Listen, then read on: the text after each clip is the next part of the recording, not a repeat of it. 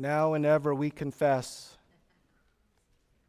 Jesus is our only hope in life and death. Amen. Let me pray for us and we'll get started. Father, we do confess that in life and death that Christ is all and Christ is enough. Without Christ, O Lord, we would have no part with you right here, right now. But we thank you for your amazing grace upon us. Thank you for giving us your one and only Son. So help us now. Fill us with your Spirit. Help your servant to be faithful to your word. And may we all say as we leave this place, it was good to be in the house of the Lord. In Christ we pray. Amen. God speaks to us through His Word, the Holy Scriptures, the Word of God, the Bible. And we speak to God through prayer. Through prayer. We believe that the Word of God is the Bible and that the Bible is enough and sufficient. We're not looking and waiting and expecting to hear an audible voice. The Word of God is enough. One definition of prayer says this: prayer is personal communication with God. Personal communication with God. In the early 1800s, the principal of Princeton Theological Seminary, by the way, in the 1800s, those Ivy League schools were bastions of gospel light. They preached Christ crucified. You fast forward to where we're at now, they're now dens of devils. But the principal of Princeton Theological Seminary, Charles Hodge, he defined prayer as such. Prayer is the converse of the soul with God. Prayer is the converse of the soul with God. In other words, he believed that prayer is how we talk to God, and when we talk to God, we are bearing our souls to Him. We are having honest discourse with Him. We're in Luke chapter 5, verse 16. It's entitled, The Praying Savior. The Praying Savior. And the main point that I want to get across this morning is this: prayer is critical and essential in Christian life and ministry. Prayer is critical and essential in Christian life and ministry. Verse 16 is a very short verse. And if we've read the gospel many times, we could glance over this verse and miss something great. We could miss a diamond in the rough, so to speak. The Lord Jesus Christ provides for us today a great example of how to model prayer, of how to pray. And I would encourage all of us who are Bible-believing, born-again Christians, that what we read today, that we take it seriously, that we model our prayer lives with the Word of God and what the Word of God says. It would be a great benefit to you in honoring to the Lord. And I understand there's some of us in this room right here, right now, that are non-Christians. Your heart has never been changed by God. Your heart is cold as ice, hard as a rock, loves sin. Why? Because God has never changed your heart. But when God changes your heart and you have a new heart, you have new desires. You have new desires. And that's my prayer for you today. Welcome, by the way. You're welcome to hear. But I want you to understand this: unless God changes your heart, and unless you trust in Jesus Christ as your Lord and Savior, what we're talking today about regarding prayer makes no sense to you. Makes no sense at all to you. You need to be a Christian. So God's call upon your life right here, right now, is that you would turn away from your sins. That you would trust in the Lord Jesus Christ as your personal Lord and Savior. That you would say, Jesus is all I have and Jesus is all I got. That's what you need. You need Jesus. The background to our text today in Luke chapter 5, in verses 12 through 15, we see an account of a leper. A man, as the scriptures say, full of leprosy. This man is through and through 100% certified leper. So much so that he's outside of the camp. He's not allowed, per se, to go into the temple courts and to worship Yahweh as God and King. Why? Because he's tainted. Why? Because he's defiled. He's ritually unclean. He's not allowed to be with God's people. And he hears about Jesus, that Jesus heals lepers, that Jesus can heal. And he finds a way and he figures out a way to get to Jesus. And once he gets to Jesus, he says, Lord, if you will, you can make me clean.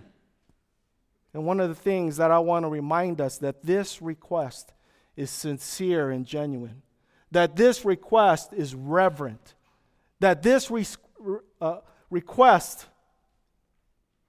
is respectful and humble. And then in verse 13, Jesus responds by saying, I will be clean. In other words, Jesus does something here in this text that no one should ever do.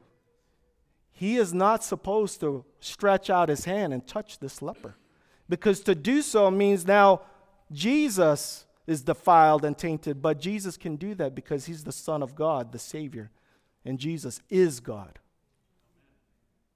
So he can touch this man and not be tainted with sin and not be defiled. And the scripture says that this man was healed instantly. Not 24 hours, not 48 hours, not 72 hours. He was instantly healed of his leprosy. And when we think about this story, this really is a story of God's grace upon this leper in the person of Jesus Christ. Grace came to the leper. And in verse 15, it says this, that as the people heard about Jesus, the story about Jesus spread across the land, across the region. People heard about Jesus. They wanted to come to Jesus to hear about basically his teaching. They wanted to be healed by Jesus. They were there to hear him and to be healed by him. This is possibly thousands upon thousands of people that came to Jesus. They looked at Jesus as a teacher. They looked at Jesus as a physician. But they did not look at Jesus as the Savior that has been promised from days of old. They were changed in body. They were healed physically. But they weren't changed in heart regarding salvation.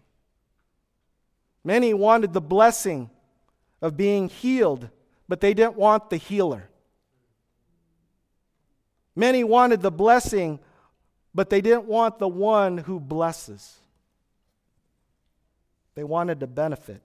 That's all they wanted. And in spite of all of that, the Lord gives a wonderful example of prayer. His prayer life, which applies to us today. And this is very important.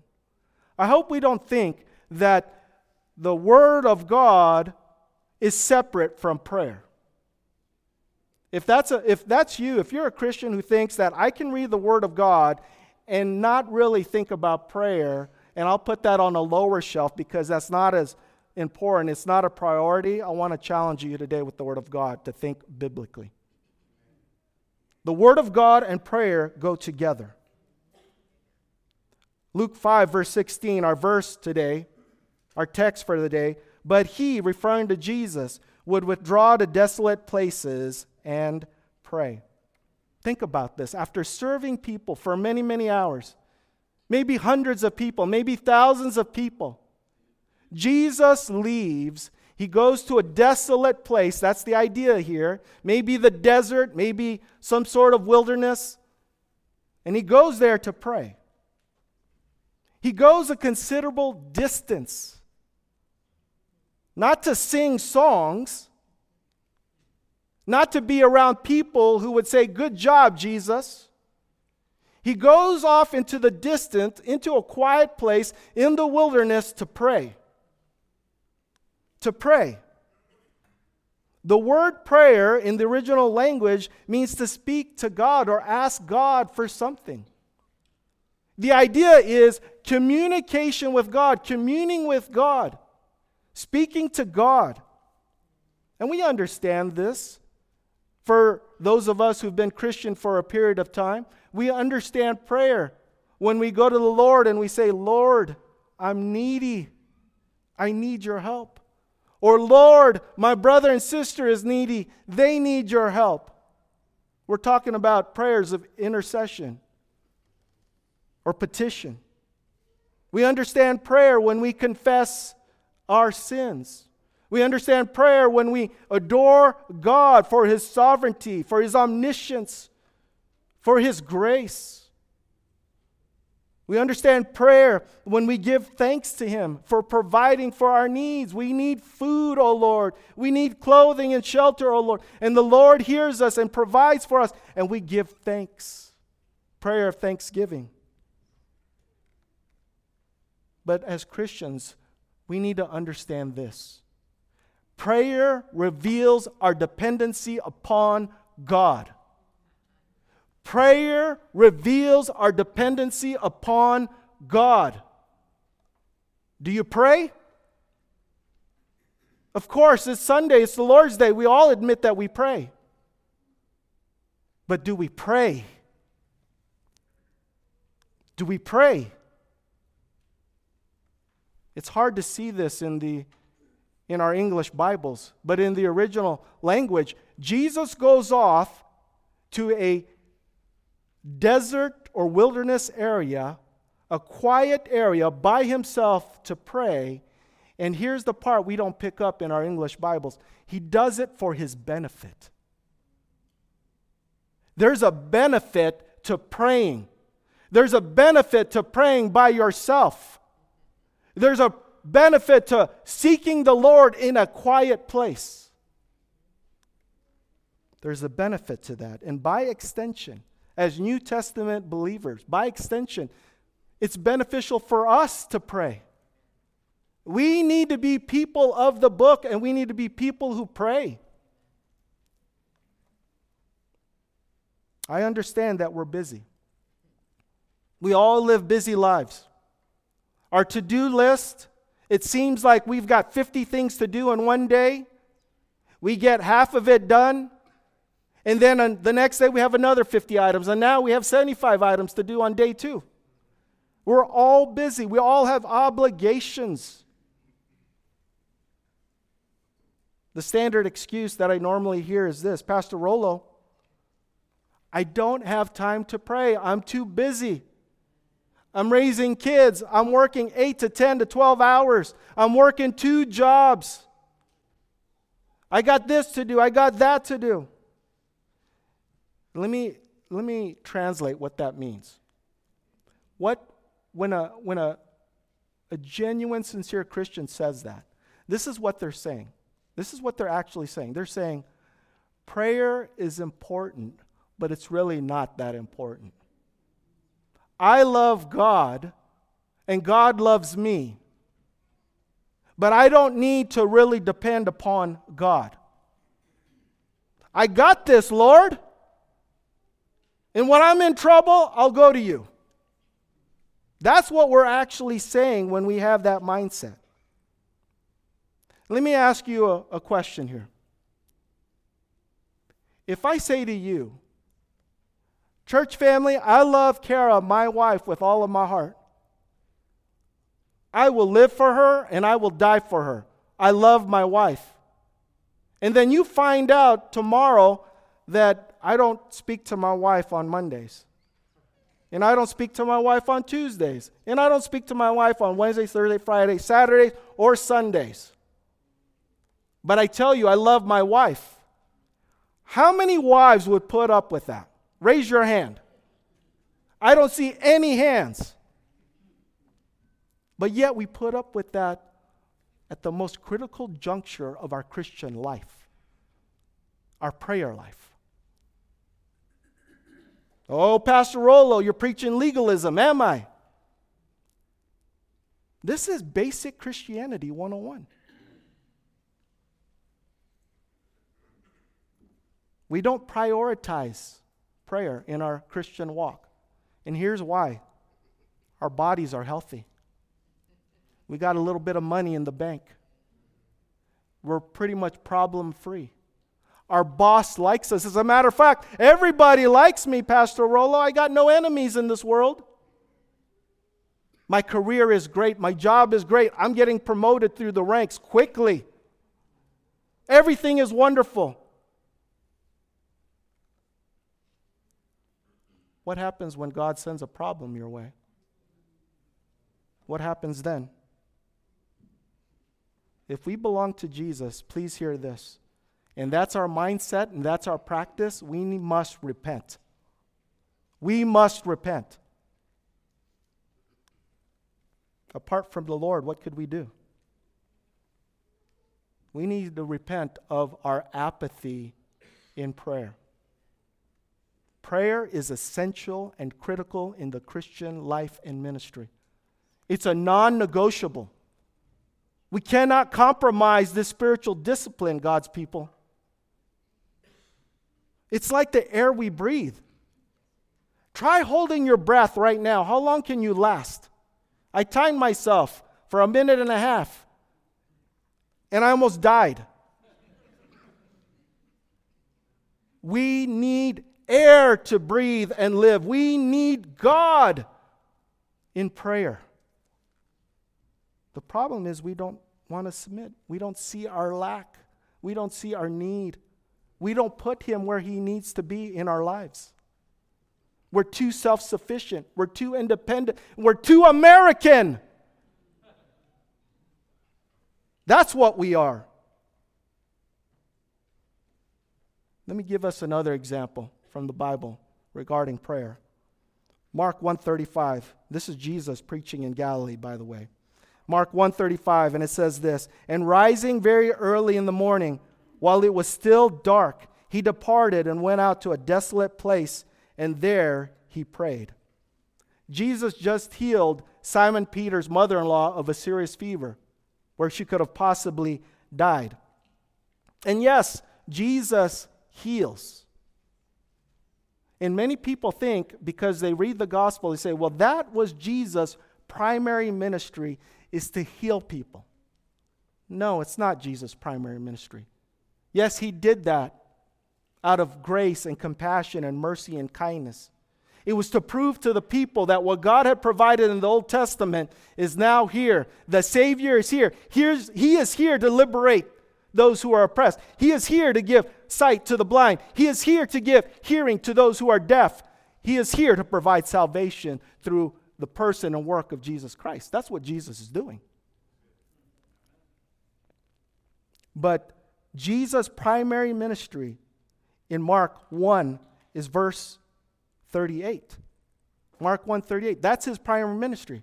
Jesus says in that verse that I have come to preach. Preach what? To preach the good news of Jesus Christ to those who are oppressed. And everybody's oppressed. Why? Because of sin. And Jesus is the antidote or the cure to an oppression to sin, a sinful lifestyle. It's through the atoning work of the blood of Jesus Christ that those who believe in Jesus are free. If the Son has set you free, you are free indeed. It's through Jesus. And right after that healing, Jesus goes to preach. He heals a demon-possessed person. But before He does any Christian work, before He does any Christian ministry, Jesus was praying, according to this text, very early in the morning while it was still dark. So we're possibly talking about 3, 4, 5 in the morning. He went off again to a desolate place by Himself, quiet in the wilderness, to pray. And He prayed. So then when we think about this verse, a question comes to mind. Is this verse commanding us to pray just like Jesus in Mark 1:35? The answer is no, it's not a command. A command is prescription. Thou shalt do this, positive. Here's negative, thou shalt not do this. But in this verse, this is description, not prescription. Description is basically describing an event and recording it. This is what Jesus did. This is not a command. So to rise early in the morning means what? What can we learn from this text? That Jesus sacrificed sleep, personal sleep, personal time to be with God the Father. Prayer reveals our dependency upon God. Prayer is critical to your life. Prayer is critical to my life. We can't compromise that. We can't give that up. We cannot surrender that spiritual discipline. Do we understand that? Is your prayer life the same as Jesus in this sense? Is your prayer life sacrificial? Let me ask you like this. Would you give up sleep to spend time with God the Father because you understand what He's done for you in the person and work of Jesus Christ? See, if the answer is no, and so don't get me wrong, some of you are thinking, Pastor Roller, are you preaching legalism? No, I'm not preaching legalism. What I'm saying is this: what are you willing to sacrifice to spend time with God? That's what I'm saying. Is your prayer life sacrificial? The text doesn't say you must pray in the mornings or in the afternoons or in the evenings, or you must pray only on Sundays. Again, it's a description. But what we can learn from this, from our Savior, is this: sacrifice. Sacrificial prayer. And if you agree with this, then we must figure out a way to reorganize our schedules, our busy lives, in such a way that we spend time with God. You know how many Christian parents I run into, they say, my kids are in soccer, they're in golf, they're in wrestling, they're in MMA, they're in this, we're going camping, Boy Scouts, Girl Scouts, this, and this. Oh, by the way, they are in school full time also. And so what parents unknowingly, or maybe knowingly, they pack out their whole week with activity after activity after activity. And the most important thing that they need to schedule is not in the schedule.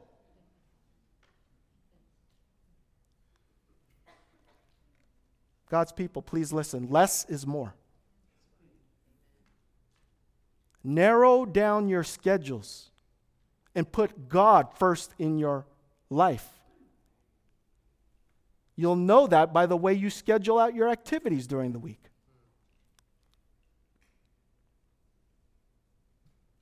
I hope we understand. We have a great and wonderful privilege to commune with God. The Mormon can't do what we're doing. The Jehovah's Witness can't do what we're doing. We are communicating and communing with our God and our Creator and our Savior and our King. Jesus says, apart from me, you can do nothing. Jesus says, if you want to get to the Father, you got to go through me. That includes prayer. The biblical position and the Reformed position as it relates to prayer is we pray to God the Father through the Son, Jesus Christ, by the power and aid of the Holy Spirit. That's biblical prayer. I hope we understand we have a great privilege to commune with God in prayer. I came to Las Vegas in the 1990s, and I met a man by the name of Pastor Mark Patton. He was my pastor from 1994 to 2000. We were part of a small startup church. It was maybe 20 people at that time. And then on Easter and Christmas, we went from 20 people to 40 people. We thought we were a mega church at that time. And then he transitioned from being a pastor of a church to a missionary, and he started doing mission work in Africa. And he was trying to recruit me one time, and I kept saying, no, brother, the Lord's not giving me a desire to go there. The Lord's giving me a desire to go there. Well, he ended up doing a lot of work in Africa. He contracted COVID. He was hospitalized, away from his wife, away from his kids and grandkids, and he died all by himself. So I attended his funeral here locally. And as Christians, we don't use the word funeral for Christians, right? We say celebration of life, which is true. And all these testimonies about Mark, paying tribute to Mark, were captivating. But one testimony caught my ear. This one lady who had done work with Mark in Africa said, you know, one of the things that I appreciate about Pastor Mark is that every morning, he would wake up early when it was still dark. And he would get ready, and I would hear him get ready. And he would leave our little hut, our little building, and he would walk up the mountain in the dark, and he would pray to God for a long time. And then he would come down off that mountain, and then he would get ready for his day, and then he would attack the world with fire, with passion. He would preach the gospel, and he would share the truth of God's word with others. When I heard that, I was amazed, and I was convicted. We do that, don't we? Or we should do that. But do we do that in a disciplined fashion? Do we do that regularly, constantly, consistently? I'm afraid that we live in a culture now, in 2023, in a place called America, where prayer is less and less and less. That tells us the spiritual temperature of our society and culture and nation. You want to know what a nation thinks? Look at their prayer lives. You want to know what a church thinks? Look at their prayer lives. We look at prayer as an item on our to-do list, and once we check it off, I don't need Jesus for another 24 hours. I'm afraid that we want a comfortable prayer life, a safe prayer life, a secure prayer life, an easy prayer life. That's what I'm afraid of. And if that's you, if you claim to be a Christian and that's you, you need to fall on your face and ask God to help you break you from that unfruitful practice and mindset that is not honoring to the Lord. Again, I want to remind us, we've got a great privilege, God's people, to seek the Lord in prayer. We should take advantage of it. Do you understand? Do we understand that we were outside of the camp, so to speak? We were the people in a foreign and distant land, and God brought us to He brought us to Himself through the blood of His Son. And we're not part of any family, we're part of God's family. He brought you near to Him through the blood of His Son. You're not part of any family, you're part of God's family by faith in the Savior. He saved you. Can we not spend time with our Savior? Many of us don't realize the spiritual deficit we're at when we don't pray. Many of us don't realize the spiritual war and battle that we're in. We're like the proverbial ostrich who sticks his head in the sand and is naive about the things of the world and what's happening in the world. We don't pay attention to what's happening. We are in a serious battle, God's people, for truth. We think everybody is fine, but the reality is people are going to die. And the Bible says, once appointed to die, then the judgment. And we think that we're healthy, and we're wealthy, and we're fine, and we're not. We're broke and spiritually destitute and bankrupt. That's what we don't realize. We need God's help. And so the church needs to be a bastion of truth. The pillar and buttress of truth, as 1 Timothy states. We need to proclaim the truth of God's word to others. We need church planters. We need missionaries. We need more evangelists. We need people to quit sitting on the sidelines and get into the game, so to speak, and get active and be involved. I've said this once, I say it 1,000 times. When Pastor John was the senior pastor, 2 years before he retired, he asked me, he said, Pastor Rollo, what does this church need? I said, Pastor John, there's 3 things we need. We need a pastoral internship where we can invest in the next generation of young men. Done. We need to send out church planters. Done. We need a biblical counseling ministry. Done. That doesn't mean it's finished. We need more. God has given you air in your lungs to live for Him. God has given you a mouth to talk to Him. Let me start with me. I understand I'm not the perfect pastor, but by God's grace, I'm committed.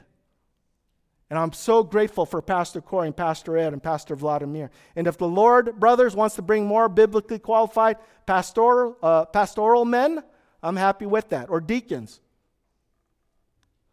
But the fact of the matter is this: we must be men of prayer.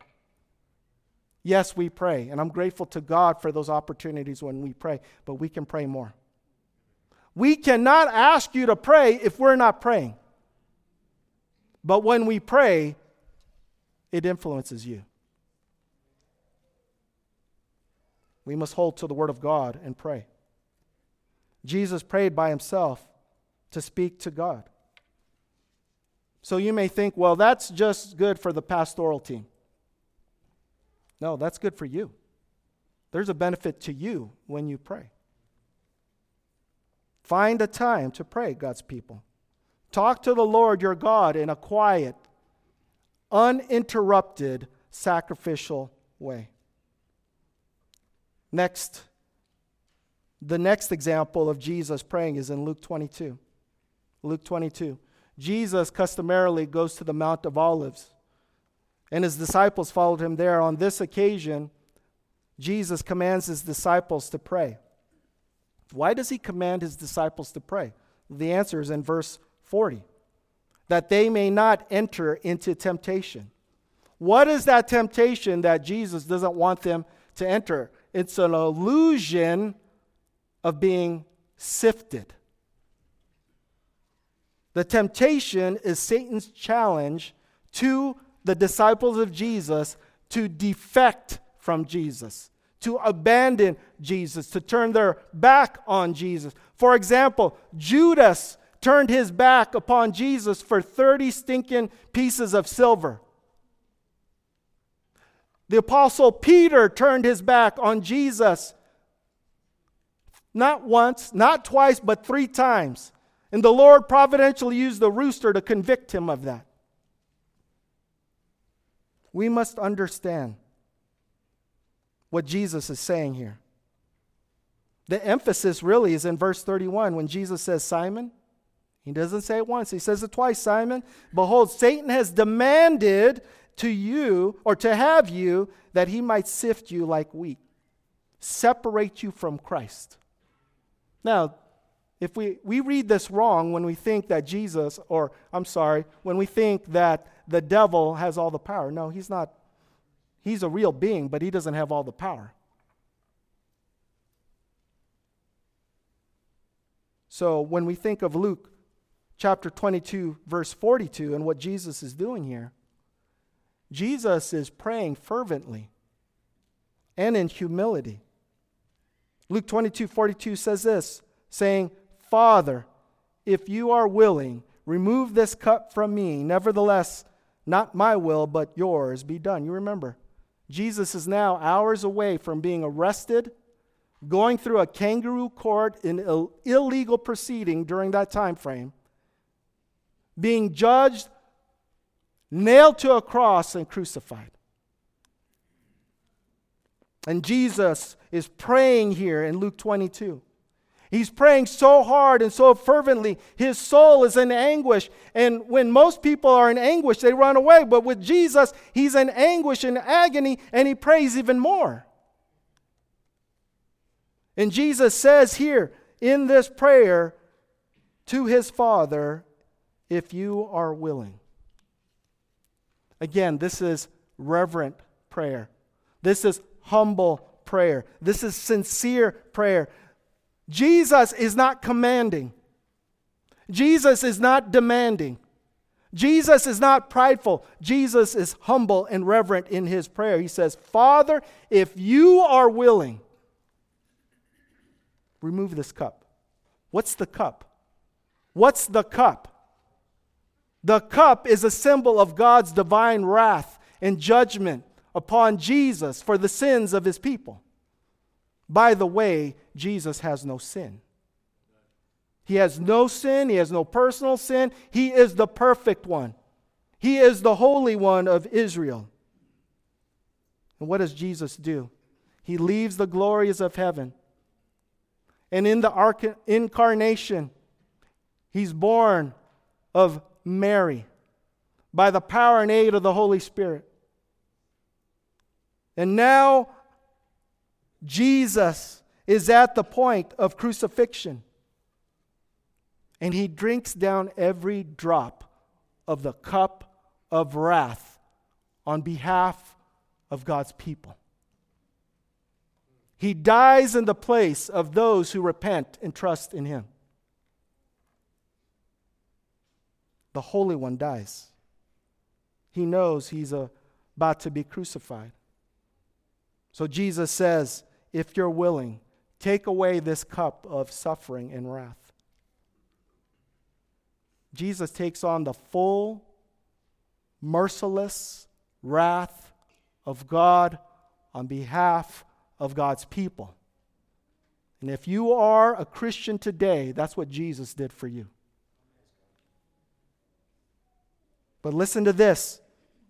Jesus goes on to say, not my will, but yours be done.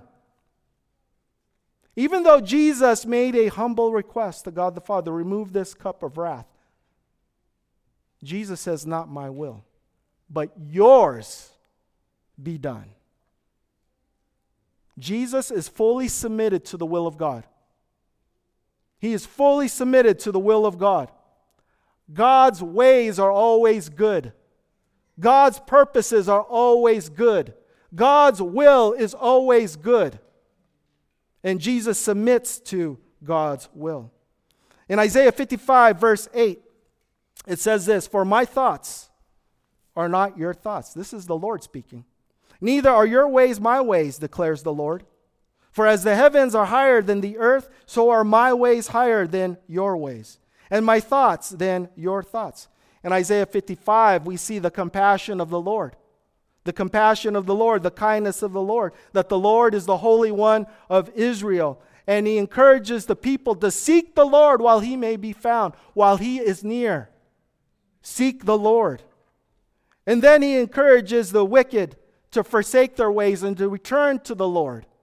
And when they do that, the Lord will have compassion upon them. The Lord will abundantly forgive. Abundant. It's not just forgive, it's abundantly forgive.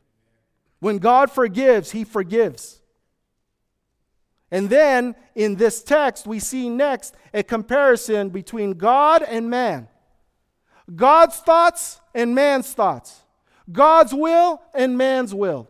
God's ways and man's ways.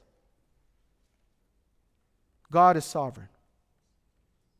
God is all-knowing. He's omniscient.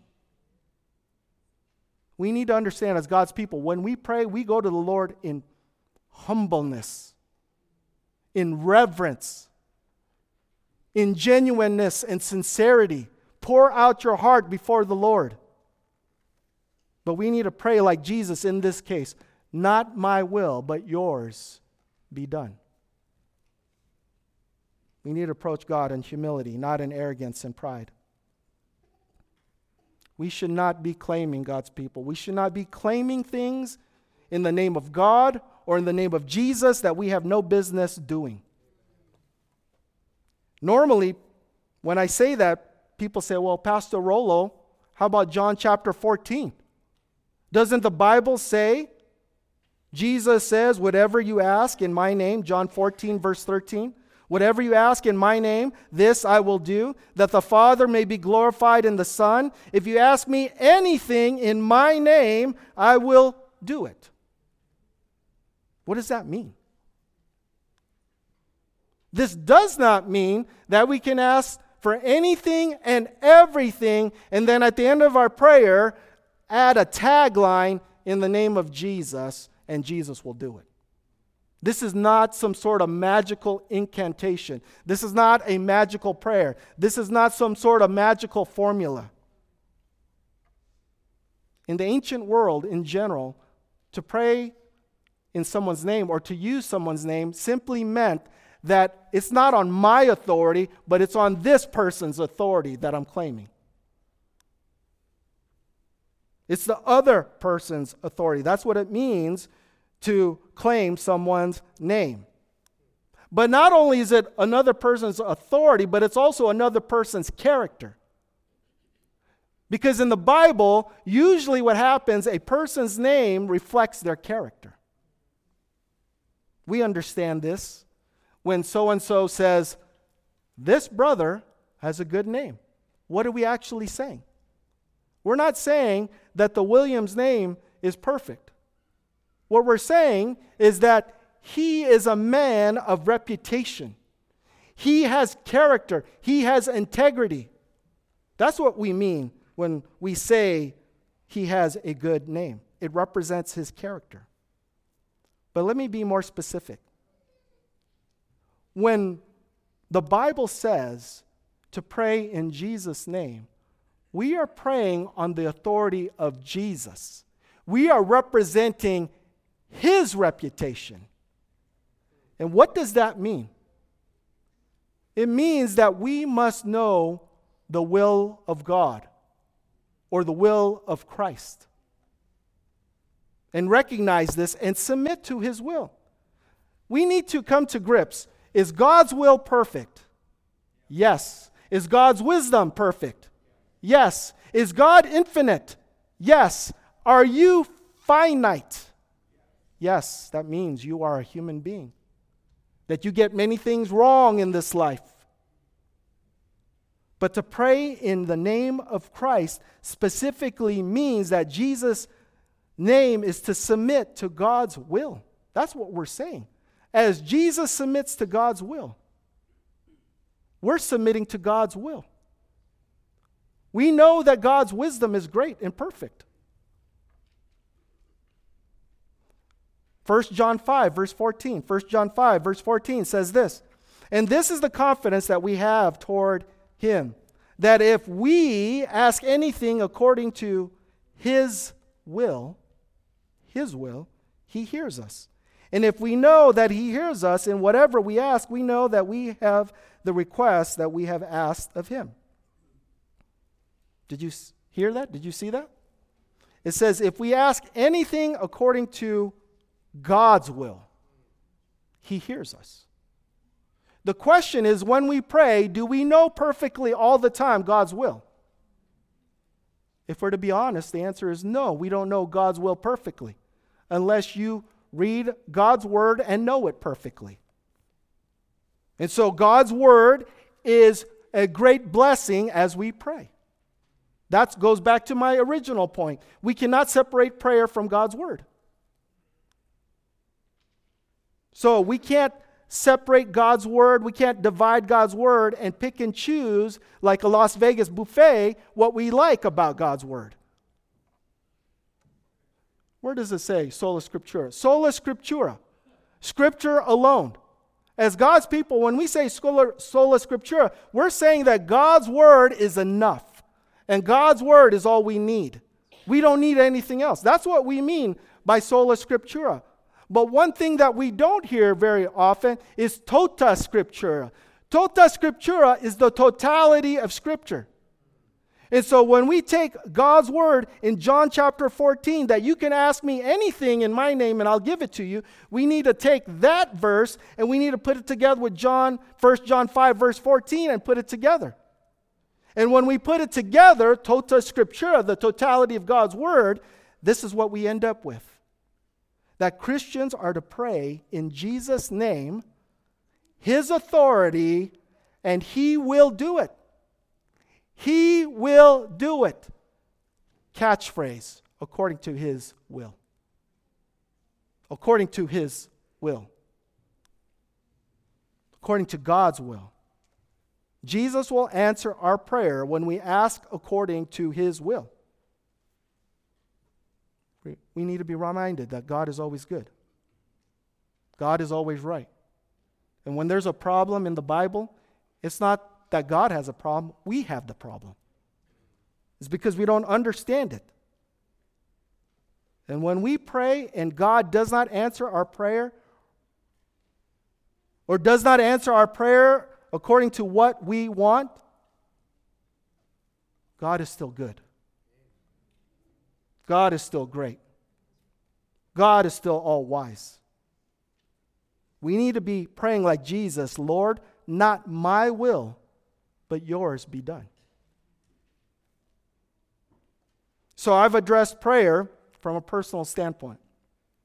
It should be quiet, uninterrupted, sacrificial, and according to God's will. Well, how about the church? How about the local church? I'm glad you asked. How does prayer apply to us corporately as a body of believers? I want to bring your attention to Luke 19, verse 46. And Jesus saying to them, "It is written, my house shall be a house of prayer, but you have made it a den of robbers."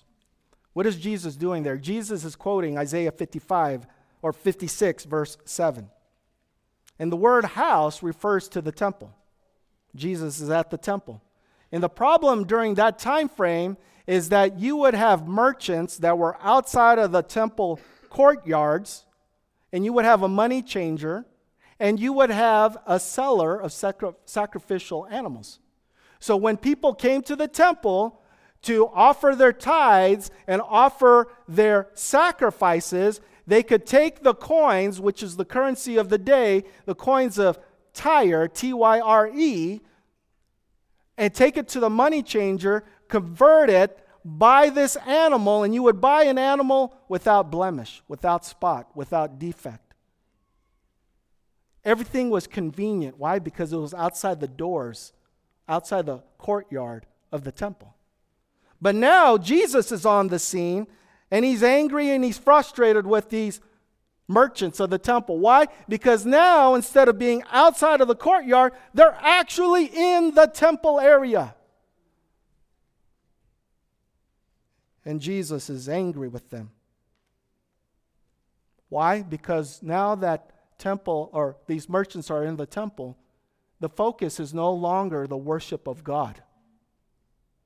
The focus is the worship of money. And He calls these people a den of robbers. The temple in the Old Testament was a place where God's people can come and worship the great King. It was not supposed to be a place of business. That's why Jesus says, my house shall be a house of what? Prayer. It's a place to commune with God, to speak to God, and to worship God. In the Old Testament, the physical temple was brick and mortar. Well, that was destroyed in AD 70. It's not rebuilt. If you go to the Holy Land right now, it's destroyed. But in the New Testament, the temple is no longer brick and mortar, but it's the people of God congregating together for worship. I don't have time to go into this. I'm running out of time. But write this down, Matthew 26. verse 61. Matthew 26, verse 61. 2 Corinthians 6, verse 16. 2 Corinthians 6, verse 16. And Revelation 11, verse 1. Revelation 11, verse 1. But now, as New Testament Christians, we are not waiting for the Old Testament temple to be rebuilt in the Holy Land. We are the temple. Why? Because the Spirit of God has filled us. We are indwelt by the Holy Spirit.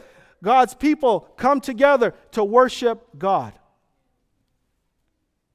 Hebrews 10:24 says this, and let us consider how to stir up one another to love and good works, not neglecting to meet together, as is the habit of some, but encouraging one another, and all the more as you see the day drawing near. One way to apply this text faithfully regarding us as a church body, a local church, is to come together, not neglecting the assembly of the saints.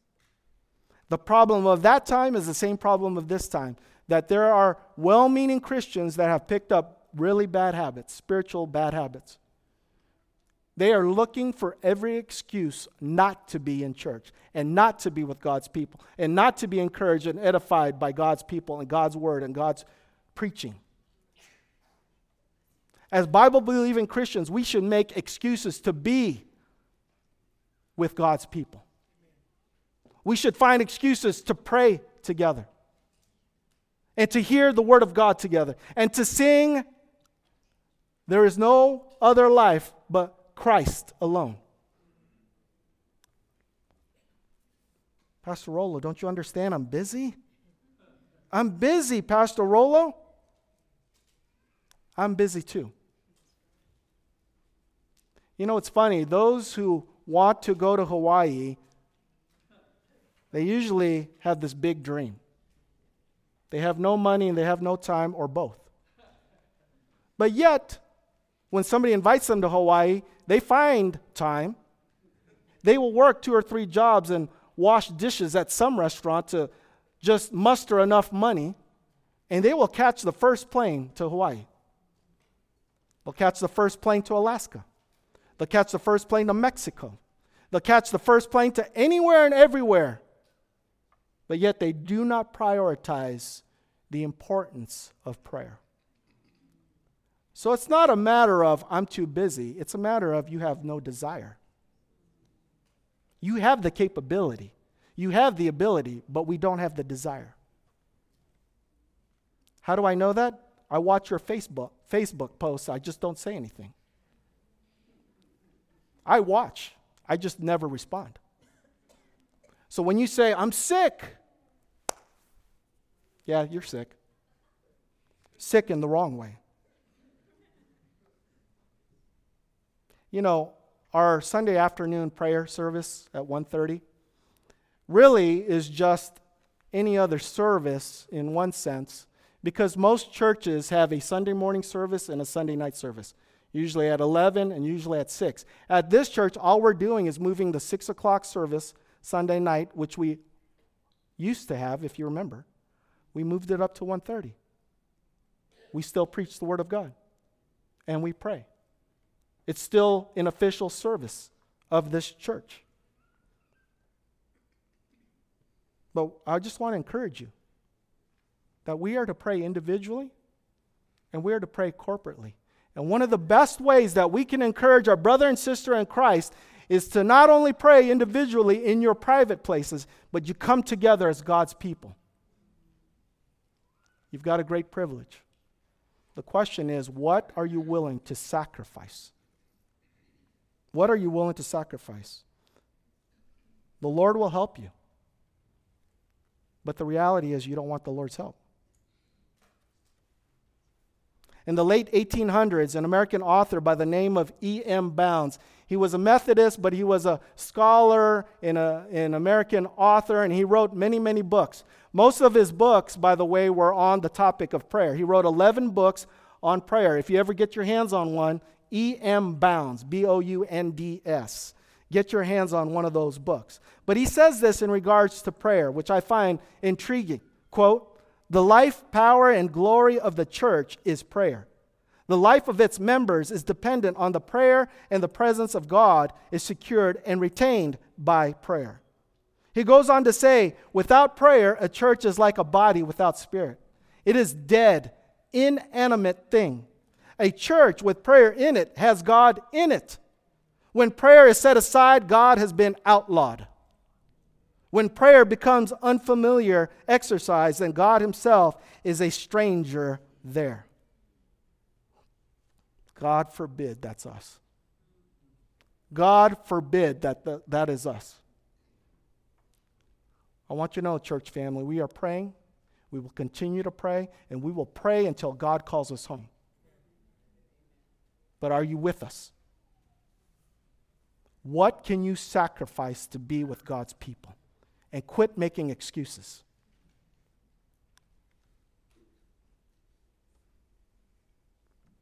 As I close here,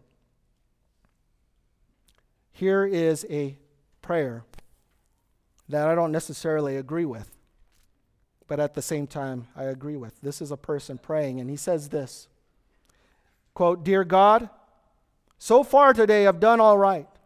I haven't gossiped.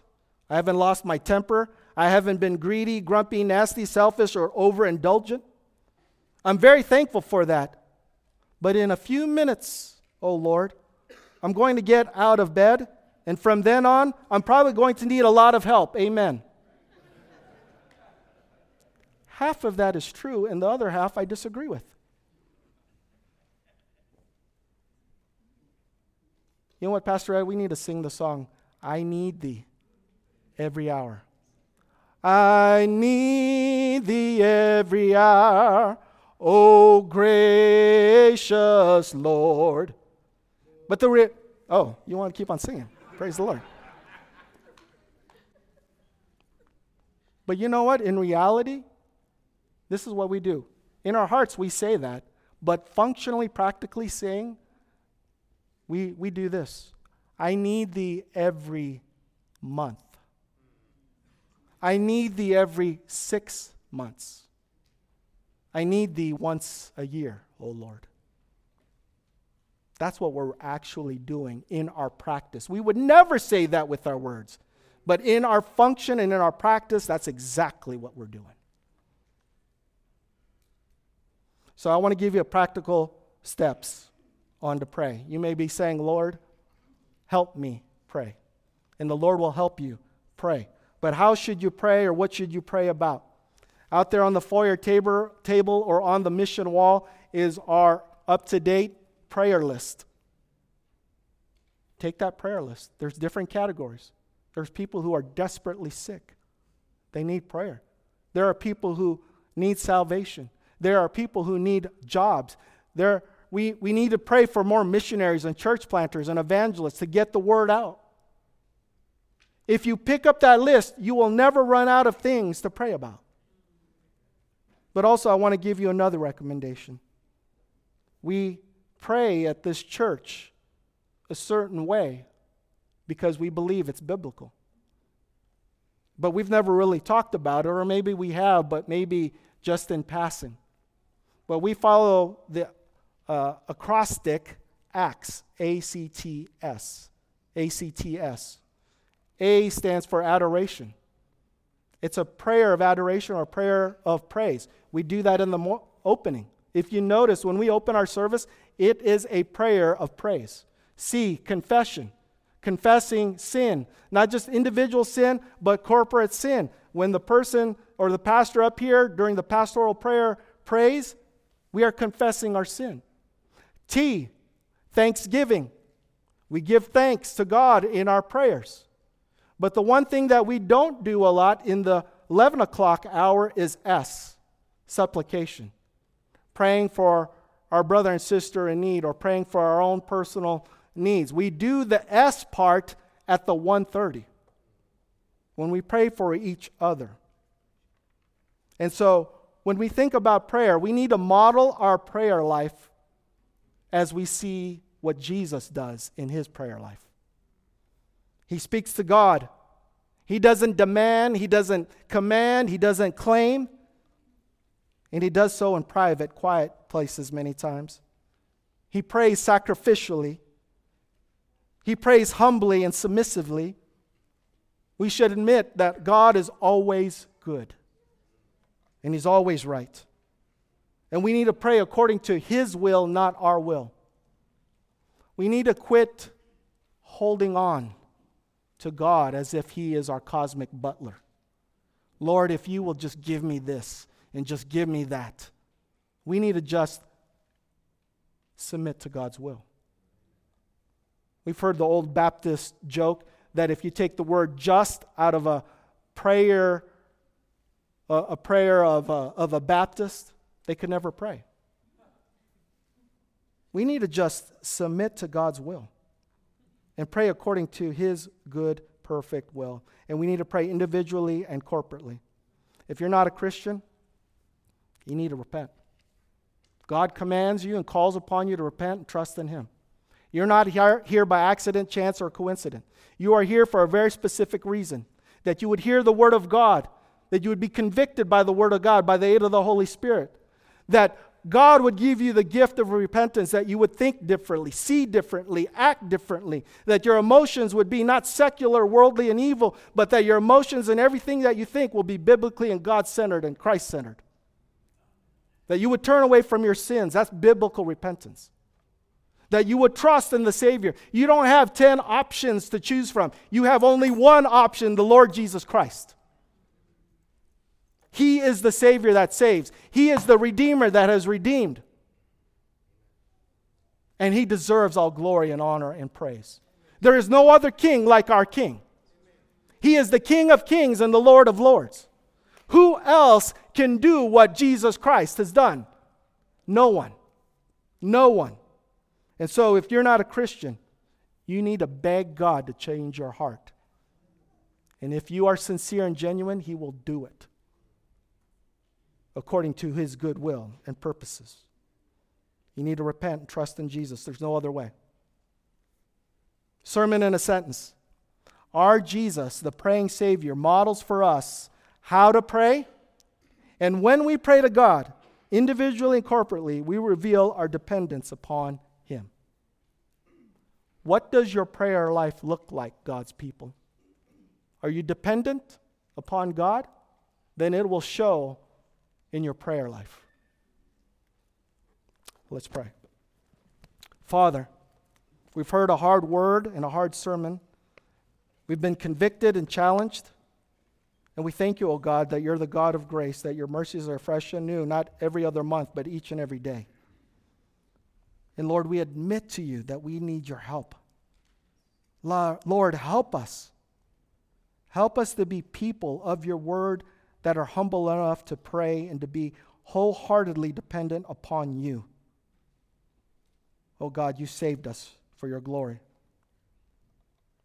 Father, help us to pray to you as we ought, to commune with you as we ought. In Christ we pray. Amen.